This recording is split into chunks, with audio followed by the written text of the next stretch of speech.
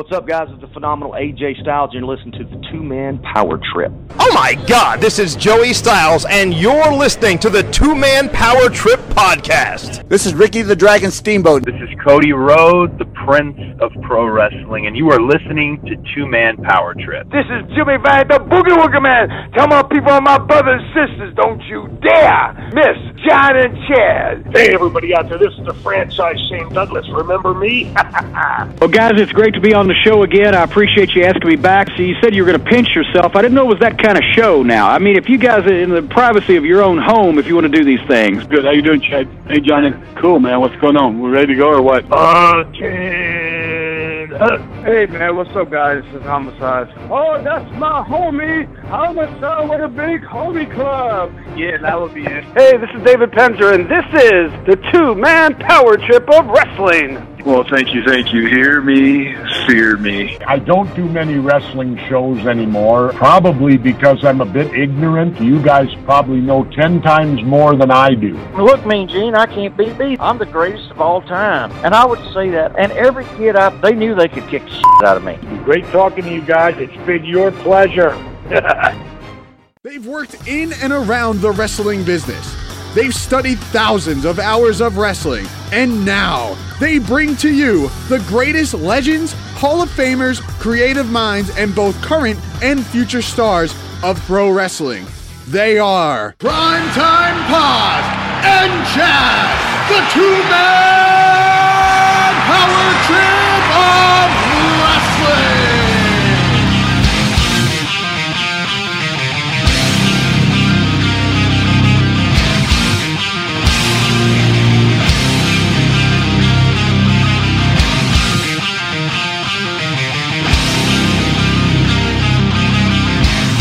That is exactly right. Not only do I not wrestle on television, I had them empty this studio. I don't even want to talk with anybody behind me, jeering, making any remarks. I want those people out there at home to hear the stud. Listen to what I'm saying. That's right. Bring that camera in here a little bit closer. Come on, bring it in. All you women sitting at home, you ain't dreaming. You seeing me live and in living color, the prettiest thing that's been on your television set ever. You looking at the biggest man, the baddest man that ever been in the state of Alabama. 6 feet 9 inches tall, 265 pounds, and Daddy, I can do it. I want to tell these people something about the man they are looking at. First of all, you're looking at the man that was the youngest man in history to win the Georgia Heavyweight Championship, the youngest man in history to win the Florida Heavyweight Championship, the youngest man in history to win the Southern Heavyweight Championship, the youngest man ever to win the Southeastern Championship, and the man that is destined to be your next world's heavyweight champion. Now, I'm not concerned about this film you're talking about. I'm concerned about you people out there. I want all you rednecks to get up out of your chair right now and walk over to where the calendar is on the wall, right? And I want you to take a pencil out of that old shift row or whatever it is next to that calendar, and I want you to mark a big circle around this date, because today, ladies and gentlemen, is a red letter day for wrestling in the state of Alabama, for one reason, because the stud has arrived. That's right, I am here, I'm going places, and wrestling is going places. This ain't like nothing you've seen before, believe it.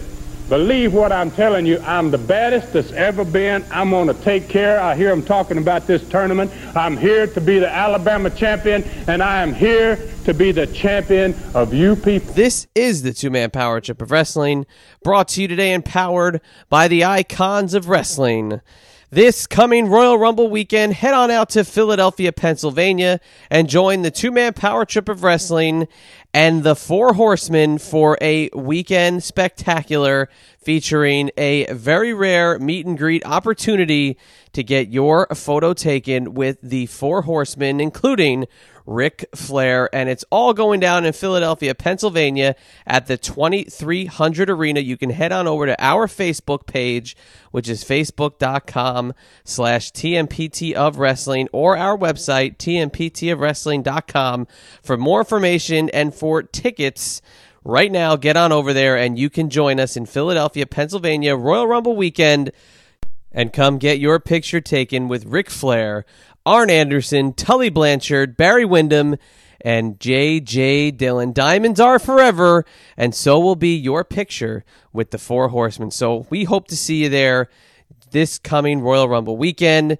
But let's get on to our business here today. If you didn't know by now, my name is Chad, and as always, I'm joined by my tag team partner, the one and only John Paz. And John, today on the show, we have somebody who is brand new to the podcast world, somebody who the podcast was made for, as we are joined by the Tennessee stud himself, Ron Fuller. Now, Ron getting himself into the podcast world has been quite a welcomed addition as we get to learn more about one of the more decorated families in the history of professional wrestling, the Fuller family, and the entire southeastern and continental territory, which we've talked about on the show with different guests that have been through the territory. It's one of the more forgotten, one of the more underrated territories that had so many famous people coming through it. It had so many people working their way through the business at a time where the territories were so important, but it is with the continental territory that we've gotten to learn so much more about the history of the Fuller family. And most importantly, on this show, we did have Ron's brother, Robert Fuller, who you might remember as Colonel Rob Parker, on the show about 2 years ago, where we went into a lot of detail on the history of the family, and we get to fill in some pretty cool holes here with Ron Fuller as well. But when you think about Continental, like I said, you think about a lot of the different superstars that came through there. But I think about the famous feud between Ron Fuller and Bob Armstrong, and it is something that we're going to hear a lot about on this interview. When you think about the Bullet, you think about the Mask, and right there next to him is going to be Ron Fuller and that famous look that he had and that attitude and that swagger that I think has been often duplicated but never replicated, because Ron Fuller definitely in a class by himself when it came to the cocky heel. And we're going to hear a lot more about the infamous stories of the territories of the Fullers in a lot of detail. So, John, as I welcome you in here now, tell us a little bit more about the Studcast. Tell us a little bit more about what we have to look forward to today in this interview with Ron Fuller, and all the great details to follow in what can be quite an educational walk down memory lane for some of our listeners. Yes, Chad, back at it again here at the two-man power trip of wrestling. And as we roll on into 2018 in a big way, we have on Ron Fuller, a man with a legendary family, huge lineage in the wrestling business, huge legacy in the family wrestling business, and it's been such a wild ride for him that now, after many years away from the business, he's back and he's in the podcast game. And if anybody wants to check out, it is the Studcast. It is available on iTunes and wherever you get your audio, wherever you get your podcast from. I was trying to think of what to say, but yeah, basically wherever you get your podcast from, iTunes, Google Play, or wherever you get it. Look up the Studcast, find it. You'll find Ron Fuller, the Tennessee Stud. You'll find his show on there. And it's an amazing look at maybe a lost or forgotten territory, maybe a lost or forgotten time in the business.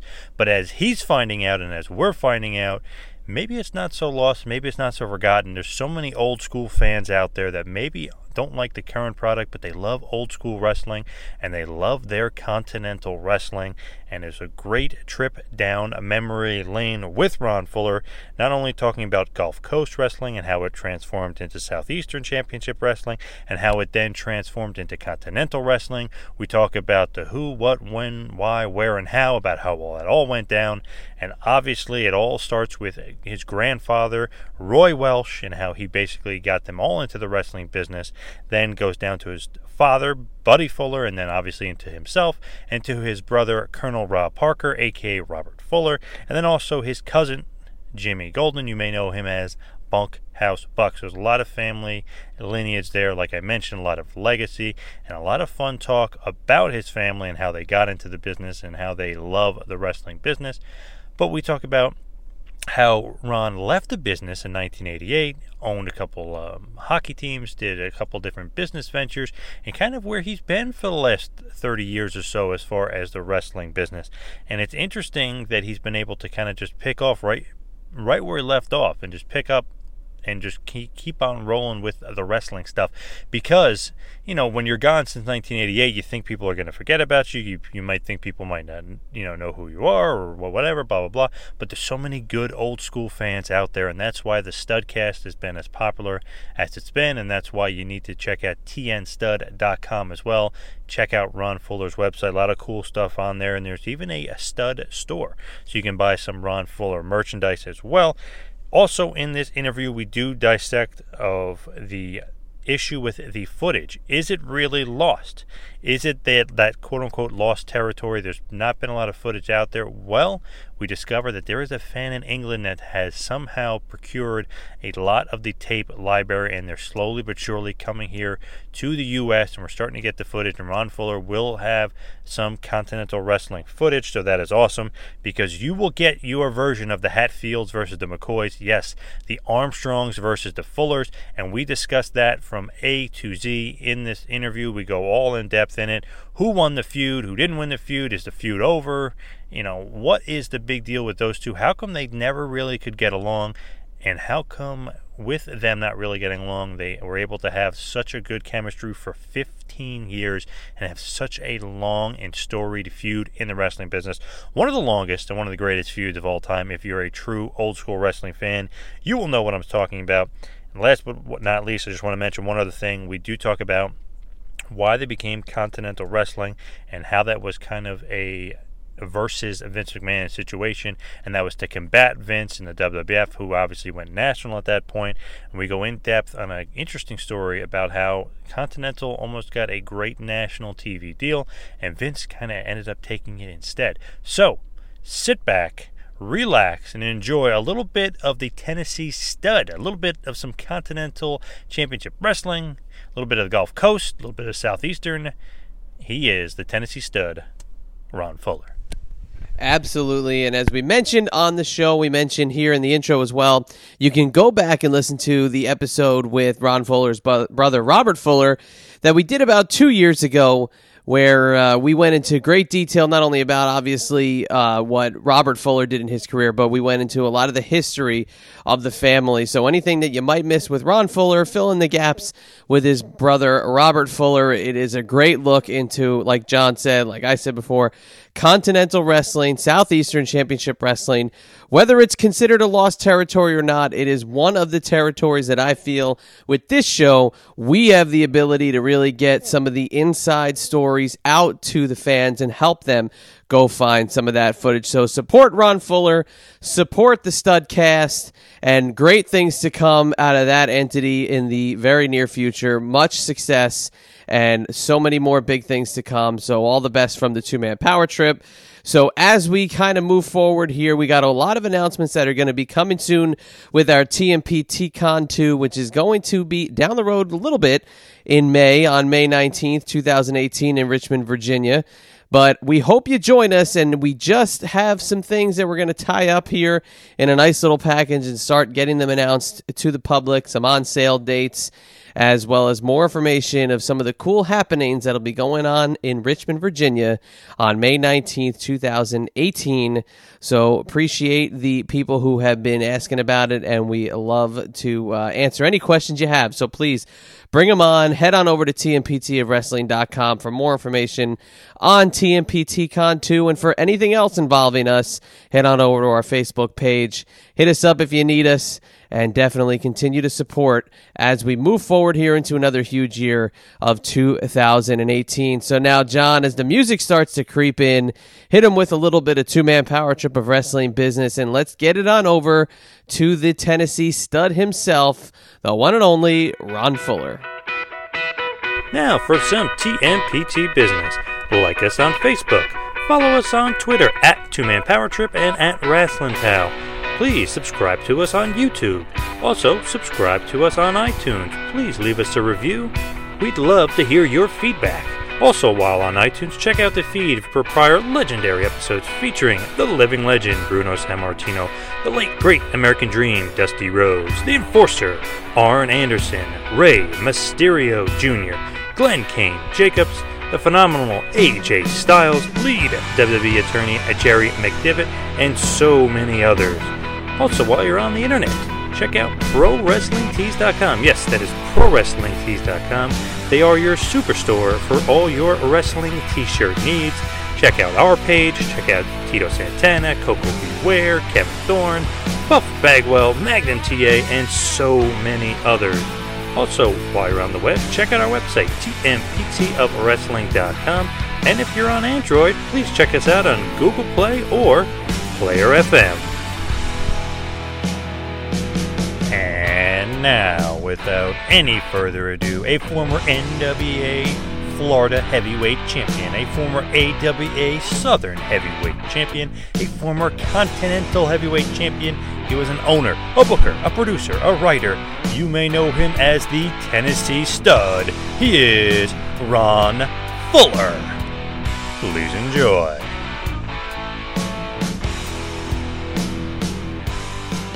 Well, there never was a house like the Tennessee Stud.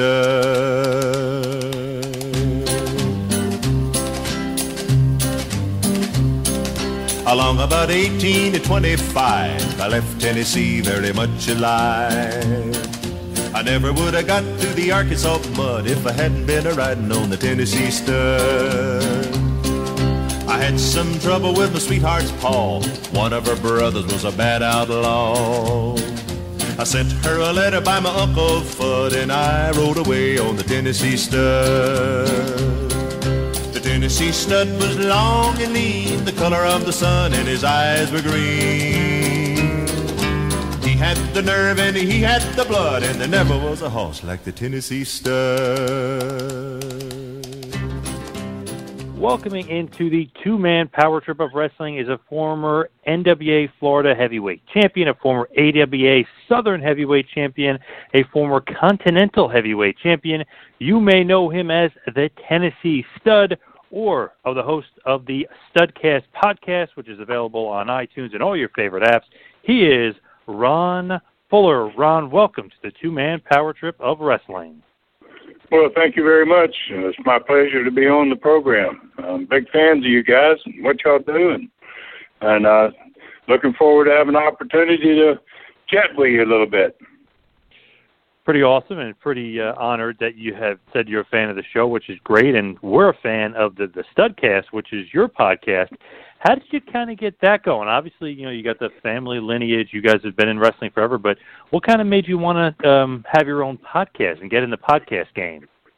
Well, it's because my family story's not been told, and we've been kayfabe people for 4 generations. My grandfather started wrestling in 1924, and we've got more people in my family of professional wrestlers than in any family in the history of the sport. We've been around for 93 plus years.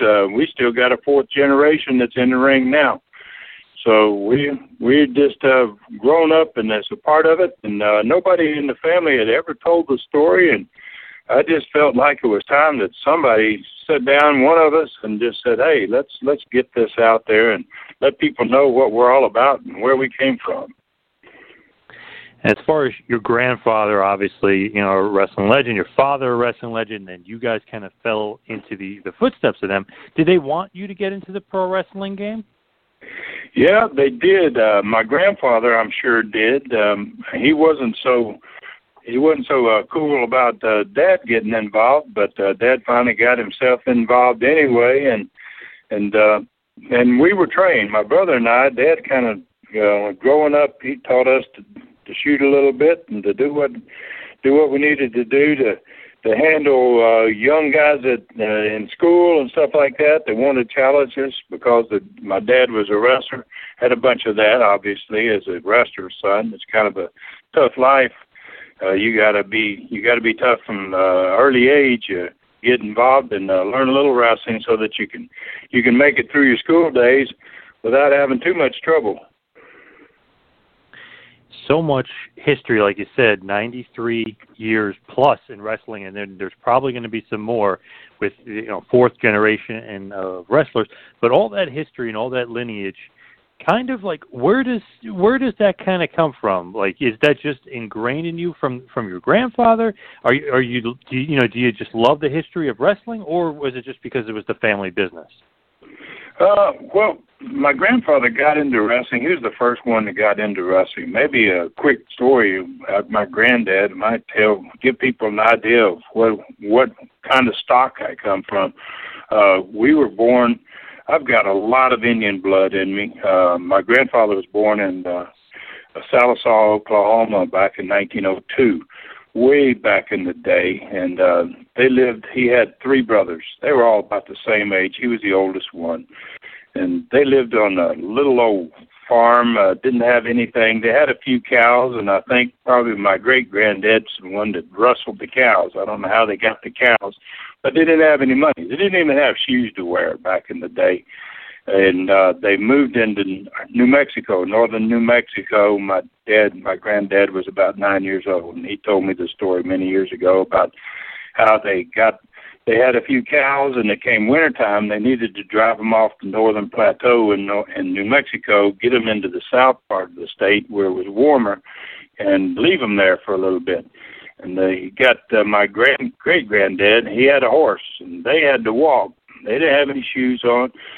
So they drove about 10 cows. He said they had about 10 cows, and they drove them off the plateau in the northern part of the state down into the south, about 200 miles. He says they stayed out every night, and they camped out for probably and he said while he was going, his granddad, my great-granddad, taught him how to wire rabbits out of a hole. He'd take the barbed wire and crank it up in a little long shaft and then a little handle thing on the top, and he would just run them down. So they leave him as a 9-year-old kid for 3 months out in the southern part of New Mexico by himself.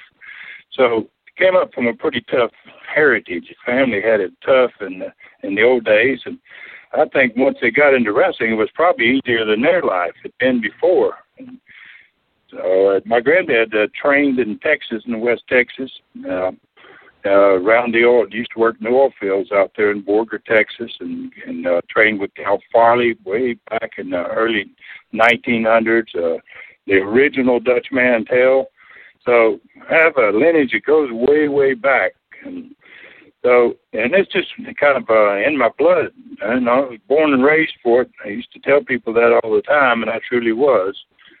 So we've had more than 20 people in our family that's either wrestled or refereed.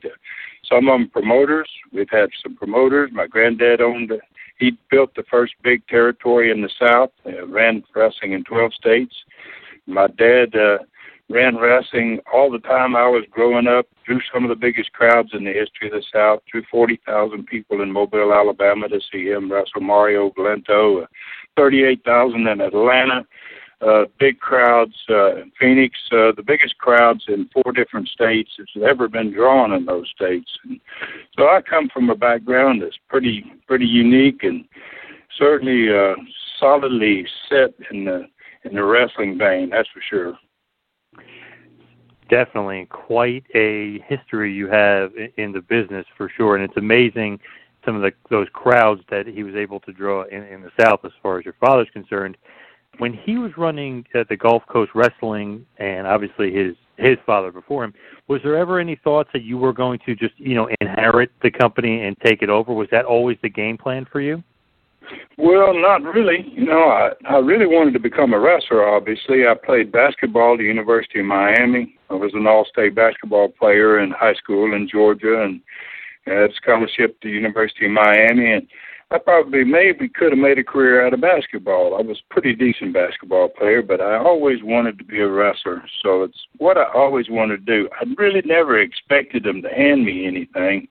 The first promotion that I ever built is I bought Knoxville, Tennessee from a gentleman that had been there for many, many years and made a territory out of one town, which is real unusual. Doesn't happen very often. And so, I got to be a promoter by doing it on my own and going out and doing it myself. At that same time, in Nashville, Tennessee, my grandfather had his company. That's where it was located. He had a partner named Nick Goulas, and they were running in 12 states in the South at that point. My dad, at that same time, was actually involved with the promotion in Florida, and Eddie Graham owned part of the company in Florida. So we've been all over the country and been into a lot of different territories, started some of them myself, a couple of new territories, and it's been a very interesting, it was a great way of life, that's for sure. Now, when you guys were kind of almost competing with each other, you each kind of were owning your own territory. Is there something that you're learning from your father and your grandfather as far as the promotion aspect? Obviously, Eddie Graham is quite a great mentor to have, and obviously, you know, your father and grandfather as well. But is there something you're learning along the way as far as the promotion end of it? Well, I mean, when you're a wrestler, and, you know, when you grow up like I did in the wrestling business, and you see your father's a wrestler and your grandfather was a wrestler, both of them were promoters as well, it didn't take me long to figure out as a wrestler that the big money is made by the promoter, not the wrestler. And so I always wanted to go in that direction. So I paid particular attention to everything. I watched things from way as a young guy. My grandfather used to take me to matches in Memphis. He lived in a little town about 80 miles north of there. I would go to the matches with him, watch the matches very closely, and we would talk. He would tell me lots of things about the old days and how he got in and that type of stuff. So I was a good student of the sport, and I really felt like I was going to be a promoter someday. So I watched everything closely, and as you said, I happen to have some great people around me, Eddie Graham and my dad and my grandfather and lots of other guys, Les Wolf, old-timers that had been promoters and wrestlers, and then just, you know, by being around people and other guys, the Funks, I got friends, thousands of wrestlers I'm familiar with and know from history of growing up in the sport. And it seems pretty simple for you when you grow up in it, and it's just what you get prepared to do. And it's simple and easy for it was for me. I had some great success. I was lucky and had some very good success, but it's just a great experience to come from that type of background. It gives you a super advantage in the sport of wrestling. So it's difficult for people to break into wrestling anyway, especially back in the older days, back in the 20s and 30s, 40s, 50s, 60s. It was hard to become a wrestler. You didn't have a friend, you didn't know somebody, or you weren't a family member of a wrestler or whatever. You had a hard time becoming a wrestler. Breaking into business back then obviously was super tough, but when you're in the business and it's your family business, you know, it's got to be a little bit easier for you, but you really made a name for yourself on your own, you know, whether it be in championship wrestling from Florida kind of coming up, whether it be Georgia Championship Wrestling, whether it be, you know, CWA in Memphis. When you're kind of coming through and you're making a name for yourself, what's kind of your end game? What, like, are you thinking at all about, you know, owning your own territory? Or as you're starting to just, you know, you said you just want to be a wrestler, but were you ever thinking big picture at that point? Oh, yeah. Yeah, I started thinking about it. Actually, I was probably the youngest promoter to ever become a part of the National Wrestling Alliance. I got involved in Knoxville and named my company Southeastern Championship Wrestling back in 1975. I had only been wrestling for 5 years, and I was, like I said, the youngest promoter probably maybe in history. I don't know anybody who was younger than that got out and got started on their own basically and opened their own business, and I was really lucky and was successful with it. But yeah, it's where my focus was growing up. I knew I always wanted to wrestle, but I also knew I wanted to promote. I wanted to run shows. I wanted to set up television programs and just do the things that my dad and my granddad had done and see if I could be as successful as they were. Kind of like a competition in a way. Definitely, which is really kind of cool that, you know, the family business is wrestling and you're able to compete and you're able to have different territories. And obviously, you know, you eventually become the owner, the promoter of Southeastern Championship Wrestling, like you mentioned, and you're kind of expanding from that one territory, from Knoxville, Tennessee. You're kind of expanding to Florida, I guess, a bit of Alabama as well. When you're kind of creating that and turning it into Continental, what's the reason of a name change like Southeast to Continental? Is it to compete with Vince as you're growing and you're trying to keep an eye on him as he's growing? Yes, that's kind of it. That's where Continental came from, basically, is I had Southeastern, and then I saw what was happening, and so I combined the two businesses, changed the name to Continental. I started doing a show in our main arena with 5,000-6,000 people. It made a big difference in the product I was out there, and it made me harder to compete with for Vince, and it probably helped me to last a little longer than most, and I probably might have still been into wrestling had I not I actually got into hockey after wrestling and owned a couple of minor league hockey teams. And I've done a little bit of everything. Owned the AGT dealership, had one of the most successful in the country, located in Tampa here. And it's just, I've done a lot of things in my life, and I've been lucky. Most of them I've been pretty successful at. Yeah, very successful. And the outside wrestling ventures is definitely something that's kind of cool that, you're able to prove you're not just all about wrestling. You can actually really make some money and really be a smart, wise businessman. But as far as Continental goes and kind of trying to compete against Vince, was that kind of like an uphill battle where you're like, man, it's going to be really hard to compete against this guy who has a pretty strong stranglehold, as it was? Yeah, I mean, obviously, if you're a pretty smart guy, you see at that point when Vince got national television, then obviously he's going to be he's in the driver's seat. Everything was regionalized for many, many years. The National Wrestling Alliance is part of all of that, and everybody ran their own operations, but they tried not to put their television programs in somebody else's area because it was just not done. And Vince changed all that. Obviously got the national program, and then he started to buy talent. Basically, he was picking up the best wrestlers in certain areas, and then he would take those guys back to wrestle against the guys that had developed them. And I developed a lot of talent for him, too, that he did very well with.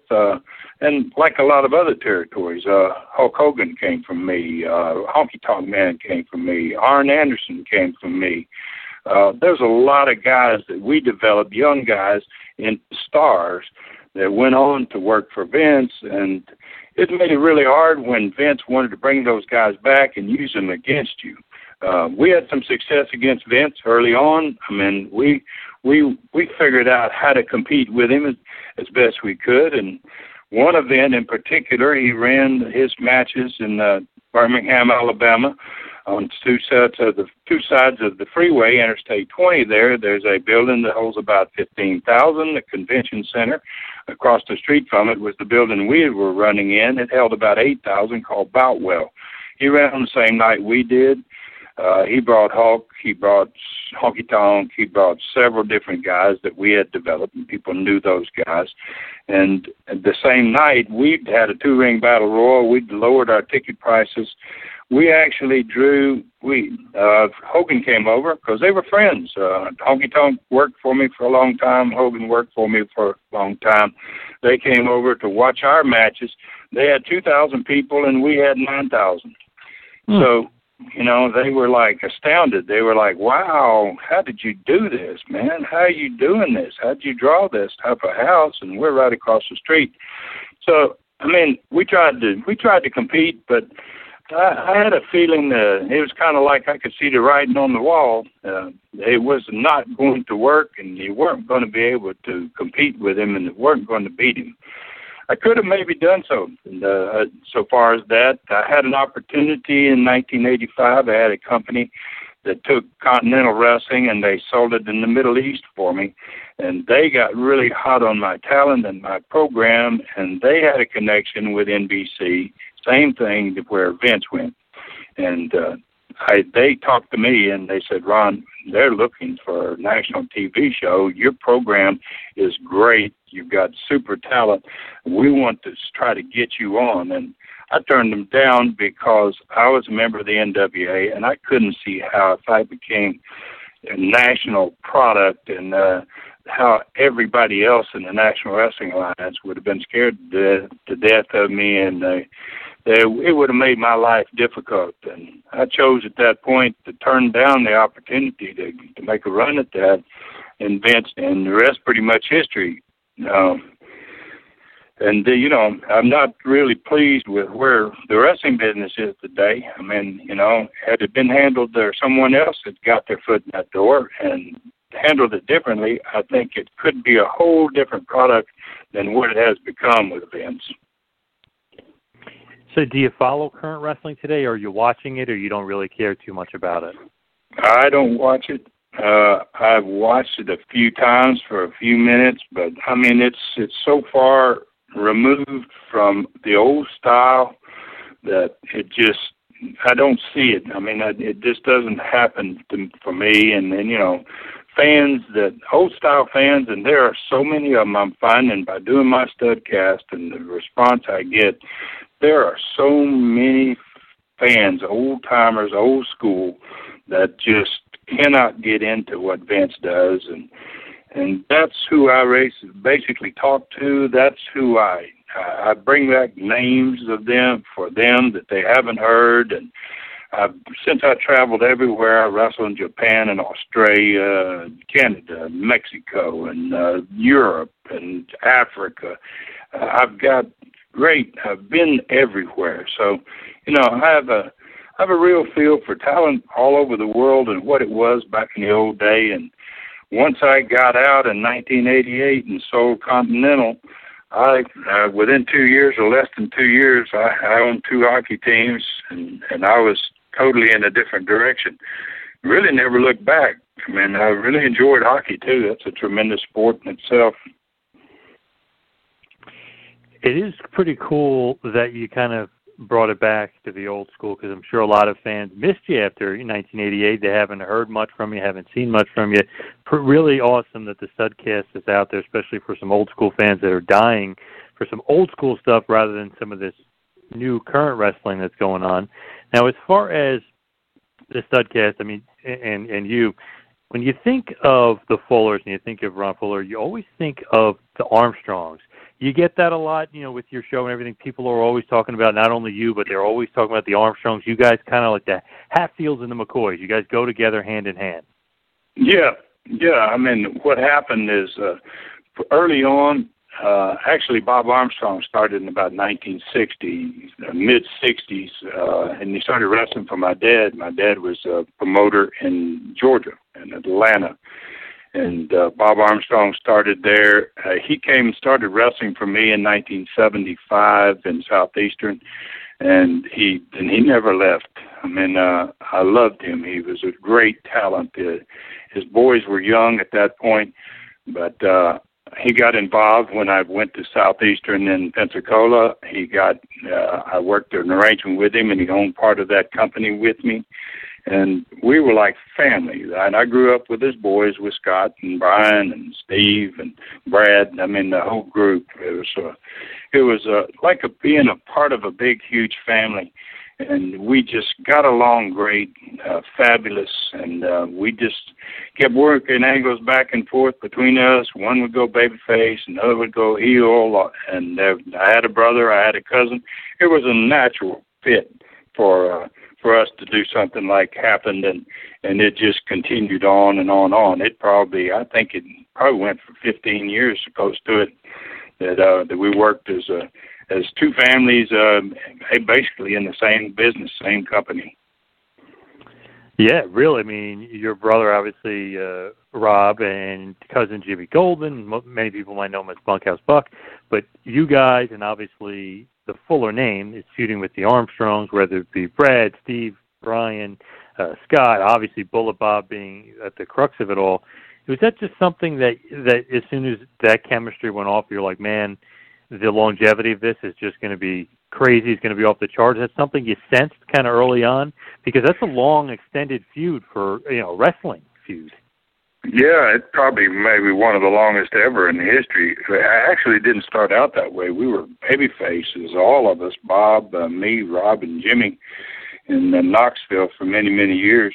I went in as a heel and turned about a year in, and But once we went to Pensacola and we moved to the Southern Division down there, that's when we started really tinkering with that Armstrong and Fuller combination and what we could develop out of that. And once Bob's boys started to get older and develop, Brad, as an example, was the first and was a tremendously talented guy, great kid.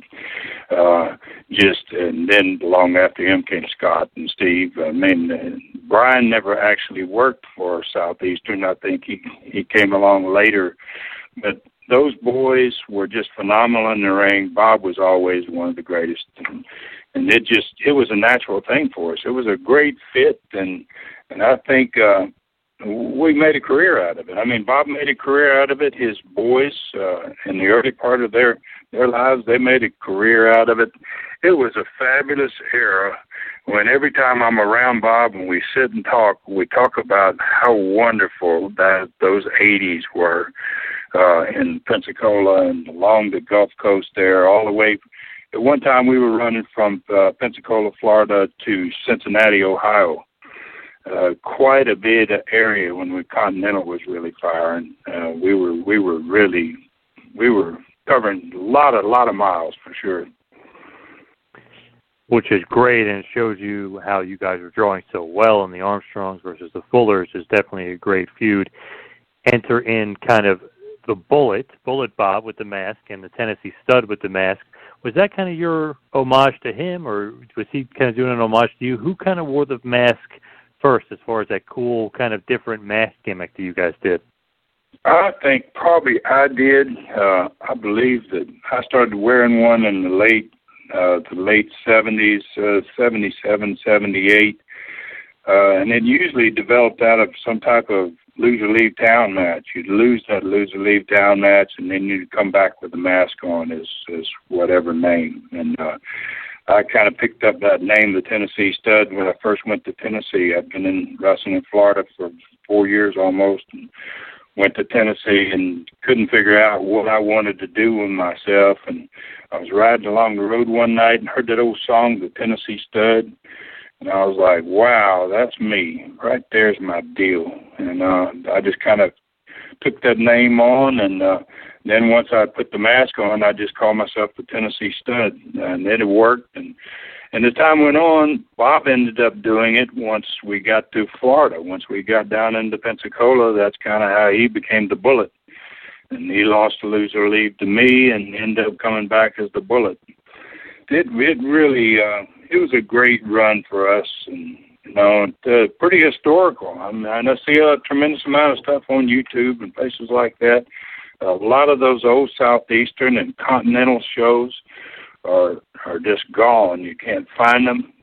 Some people call them the lost territory, but it was a really great period of time to be involved in the sport, and we were really kicking some butt everywhere we went. It wasn't just the Fullers and the Armstrongs. We had some great talent, and I named a few of them that we built and came up, but we developed a lot of talent and had a lot of great wrestlers through all those three territories over that 15-year period of time.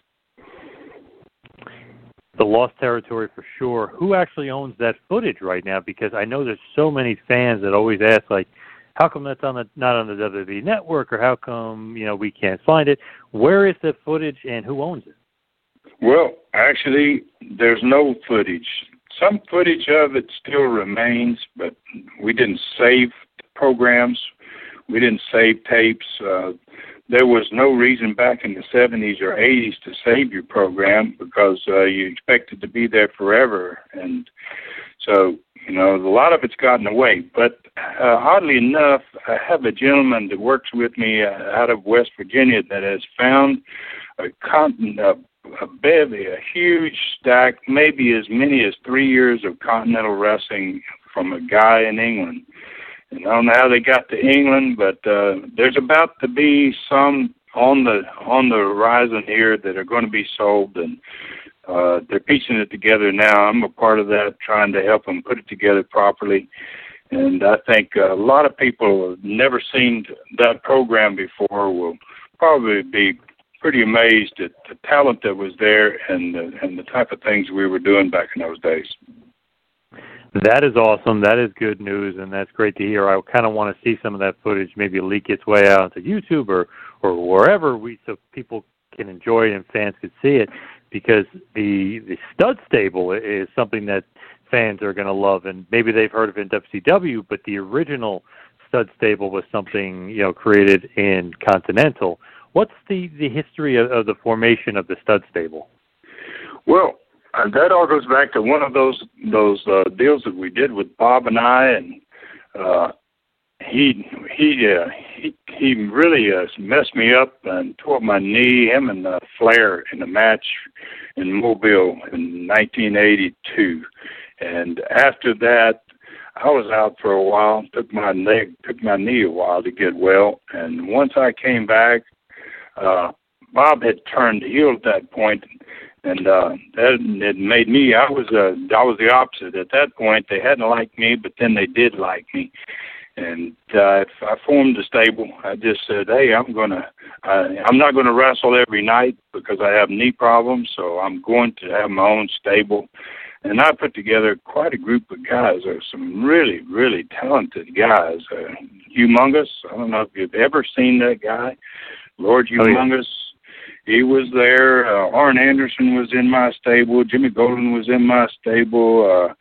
I had a tremendous group of guys there that wrestled for me, basically underneath me, and that was a great run. There was really a time frame there, probably 84, 85, in which we were drawing some of the biggest crowds in America and doing tremendous business. And some of that footage is available. In fact, I've looked over some of this footage. It's been coming out of England, and there's a lot of that stud stable stuff that's going to be available, and people will be able to take a look finally and see what Continental was all about. So cool.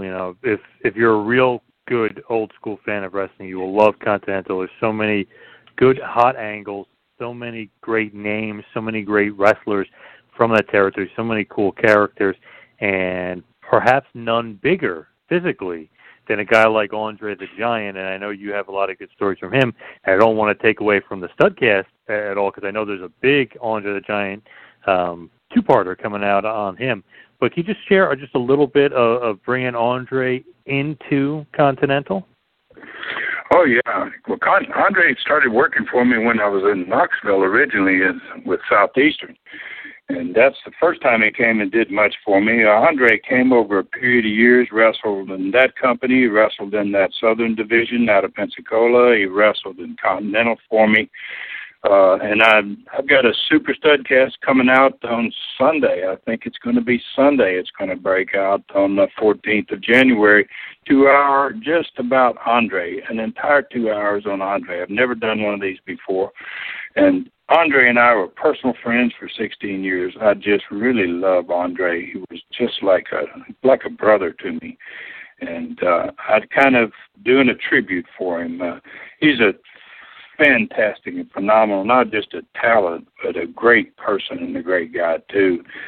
And so yeah, he worked for me a whole bunch at different times, and I always enjoyed being with him. A lot of times he would stay in my home. When he'd come to work for me, I would just bring him home, and I would take him on the road with me, and he'd travel with me in these vans. I'd have conversion vans and stuff that fit him properly, and he loved coming and being with me.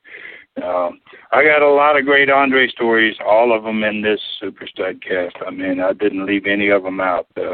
Andre is just a phenomenal topic, and I just really enjoyed that 2 hours. That is great. I don't want to take away too much from that, but that is something definitely that fans should want to listen to and look out for. Now, as far as the Armstrongs and the Fullers, if I can just go back to them for a second, I know you guys had the big blow-away match, the big steel cage match, and the Armstrongs kind of come away with the win. But who would you say really won that feud between the Armstrongs and the Fullers, or did it never really end? I don't think it ever really ended, to be honest with you. I don't think it didn't have a clear ending, if there was an ending. I quit in 1988. Bob obviously continued. He's still out there doing it. And So the boys obviously continued doing it. But about that same time, we closed Continental, and they kind of everybody went their separate ways. Rob and Jimmy went to work out of Memphis and was working quite a bit with the Von Erichs in Texas, and things changed dramatically after Continental shut down. But it never really had an ending. You couldn't say, well, we were the better group or they were the better group.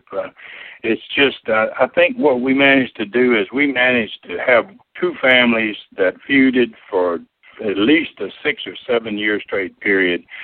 Practically every week there was something else different going on, and managed to keep our audience and build our audience at the same time. Pretty hard to do that with the same group of guys. It's very, very difficult to do that, but we happened to all be pretty decent workers, and we had great storyline, and we had a lot of things going on. We entertained people probably as good or better than any promotion in the country. Such a great lost territory that people really need to start, developing more time and really looking into. So much great stuff. But when you were there, what was your favorite part? Did you like the writing, the booking, the producing TV, the house shows, wrestling? What was your kind of favorite aspect of being in charge of Continental? I always just loved the entire business. I loved every bit of it. I loved the wrestling and going in the ring. I loved having a good match. I loved the booking. I loved configuring what's going to happen and just blowing people's minds and trying to stay 2 steps ahead, not one ahead, but 2 steps ahead of the average fan, where they go, wow, I didn't see that. I didn't see that. I didn't see that coming. So, that part of it was great. I loved the television. In my first company, Southeastern Championship Wrestling in Knoxville, I probably had the most inventive and creative wrestling program in America. I was the first one to ever do instant replays. I was the first one to do split screen. I did all kinds of deals with that program and with that. So I liked every part of it. It was always, the wrestling business was so interesting to me, and I guess that's from growing up in it and just riding up and down the road, just a great life. It was a phenomenal life, and riding up and down the roads and talking business and being around people that you like and you admire and having fun and laughing. Nothing is better than that. Nothing's better than being a wrestler in a territory that's on fire, doing great business, and everybody in that dressing room getting along. And as we start to wind it down a bit here, Continental for a period of time was definitely on a roll, hitting all strides. But as far as you and wrestling, you mentioned wrestling in, obviously, the Southeast was kind of your hub, kind of a big part of your career. But Japan, Mexico, Europe, Africa, you mentioned. Was there a favorite place that you actually ended up wrestling? Would it be the Southeast, or would it be one of the many, many countries you ended up wrestling in as well? I loved Australia. I was in Australia twice, first time for 2 weeks and the second time for 3 months. And in that 3 months in Australia, I could have moved there. I mean, I really, really liked that country. Japan, Japan's always good. It's good for the money, but it's a pretty rough tour when you make those Japanese tours. The shots I've taken in Europe were short, 2 nights, 3 days, in and out, that type of stuff. 1 shot in Africa, Algiers. Not much stuff, not there for any length of time, but I really enjoyed Australia.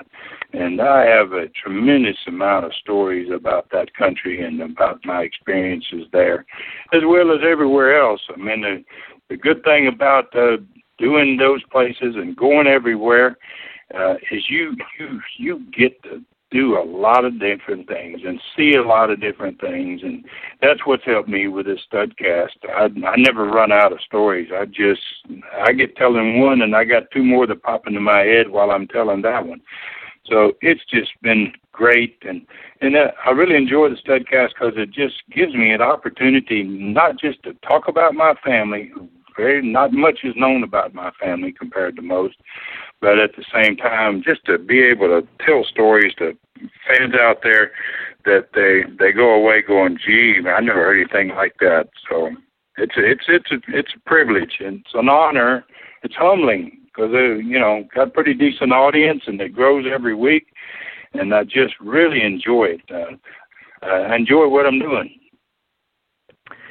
As far as some of your favorite matches, I know obviously the Armstrongs might be tied into that, and some great matches. You kind of mentioned Japan. Obviously, working in All Japan with guys like Baba and Misawa and Brody and Hansen and the Funk, Dory Funk, Terry Funk, and Jumbo. I mean, there's so many great guys you worked with, and those names in Japan obviously stick out.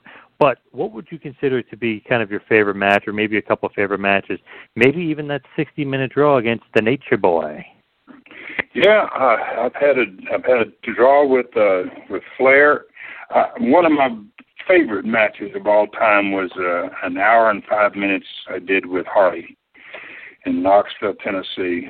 Biggest crowd to ever see an event in the Coliseum there, and one of those matches where it just everything clicks, and that's just phenomenal. You get those goosebumps on you, man, when the crowd is just roaring, and a lot of great matches. I've worked with, I counted it up one time, I worked with 9 world champions over my career. And, I've had Jack Briscoe. I've had wonderful matches with Jack Briscoe. I've had great matches with Terry Funk, super matches with Terry, Dory Jr. I mean, so I've been really blessed to have the opportunity to wrestle with some of the greatest. And, but Harley, I'd have to say that's one of my favorite matches of all time, a match I had in 1977 in Knoxville with Harley. That some people, I still see, I run into people in Tennessee and they say it was the greatest match I ever saw in my life. That's always a great compliment. You get that from some fan. That's what you're in there for. Absolutely, and you've had such a long, storied career. Is it true that, I guess, WCW at one point was trying to work with you, or were you helping them promote shows? What was that about? Were they trying to bring you in at any point? Well, Rob worked for them. Rob went in there and worked for them as Colonel Parker. Yes. And he managed Steve Austin. He managed Sid Vicious during that run. He managed Dick Slater, and then Jimmy. My cousin Jimmy is Bunkhouse Buck. Ming was his guy that took care of him. And I was in there earlier, before Rob was there, when it basically was still on Superstation. And I used to go in there and work in 84 and 85 quite a bit, because it had that satellite. It was still satellite, and it was still seen worldwide. And when I was wanting to take off and take any time out of Continental, I would go in there because I got that exposure. Company actually ran some of the islands in the Caribbean. Continental ran Cayman Islands and some of the places in the Caribbean, and we utilized that WCW exposure. Bob went in there and worked. Bob Armstrong would do the same thing in 83, 84, 85, running there for 2, 3, 4 month stints. And yeah, I always got along great with all those promoters. I got along great with Barnett. I got along great with Ole. I got along great with a lot of people that were in and out there. Watts, just a bunch of different guys. And yeah, we worked with a lot of different promoters around the country and had a great relationship with them. That's a part of the business that's a shame that's not there anymore.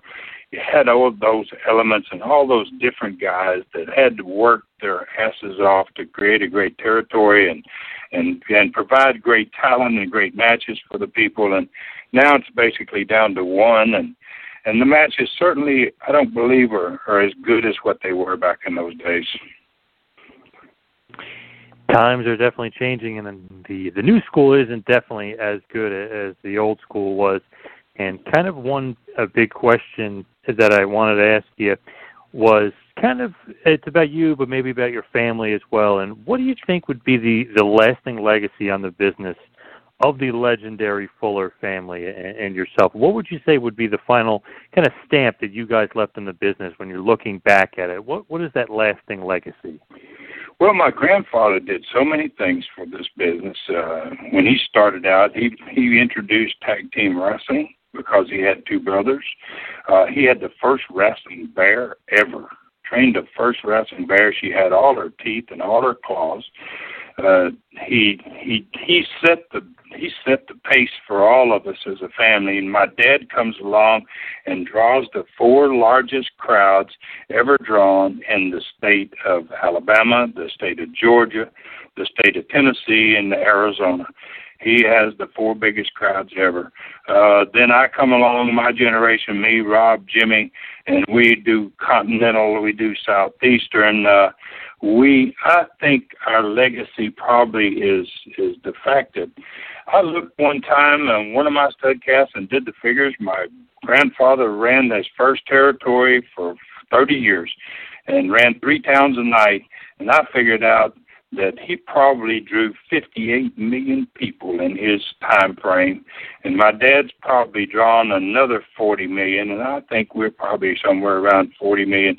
We've touched the lives of so many wrestling fans, especially in the South, because we were predominantly in the South. But I think that's the legacy right there. I feel like we've touched a lot of fans' lives, and they don't forget. And the fact that they're tuning into the Studcast and that type of thing is a perfect prime example of that. They just don't forget. I've been gone since 1988, and I kind of come back out of nowhere, and they're still there. They want to know it. They want to hear it. They want to relive it, that past that we all have of the great wrestling back in the day. If you enjoyed this episode out there, folks, please follow Ron Fuller on Twitter at Ron Fuller Welsh. And obviously, please, because we barely scratched the surface here, find on iTunes or wherever you get your podcasts, find the Studcast. And Ron Fuller will give you a wrestling history lesson like no other. So much cool, old-school stuff in there. So I highly, highly encourage you, because we only merely scratched the surface here. You want to find the Studcast and listen to that podcast. Mr. Fuller, am I missing anything? Where else can the fans find you, find your podcast, anything else that I missed? Well, I've got a website, and the website is TN Stud. It's Tennessee Stud, tnstud.com. And obviously everything, I have the Studcaster on there. If you don't get them on iTunes or any other of the podcast outlets, and you want to just go to the website's got matches on it. It's got gallery on it that's phenomenal. It's got all kinds of old stars and younger guys too. So, and I think it pretty well hit everything else. I'm on Facebook at Ron Fuller Tennessee Stud, and that's Tennessee spelled out. And, I do. I try to touch base with fans on social media. I think it's important that we appreciate the fans, the way they appreciate us, and I try to stay in contact with them. And I think that's pretty well covered it. If you want to hear an Andre story, an unbelievable account of Andre, that starts on Sunday the 14th, and it's available on that website as well, tnstud.com, the Super Studcast, and you can be the judge if there's a better Andre ever out there, a better account of Andre. I'd like to hear it myself. I'll buy it to hear it myself. Awesome. And when you're on tnstud.com, also hit up the Stud Store. And Mr. Fuller, thank you so much. Honored to have you on, and been a whirl of a time. And thank you for the stories you shared with me, and I really appreciate it. Well, thank you very much. I appreciate it. And you guys keep doing what you're doing. Y'all are kicking butt. And I'm just proud to have the opportunity to come on your program. Thanks for listening to the two-man power trip of wrestling. What the world is downloading.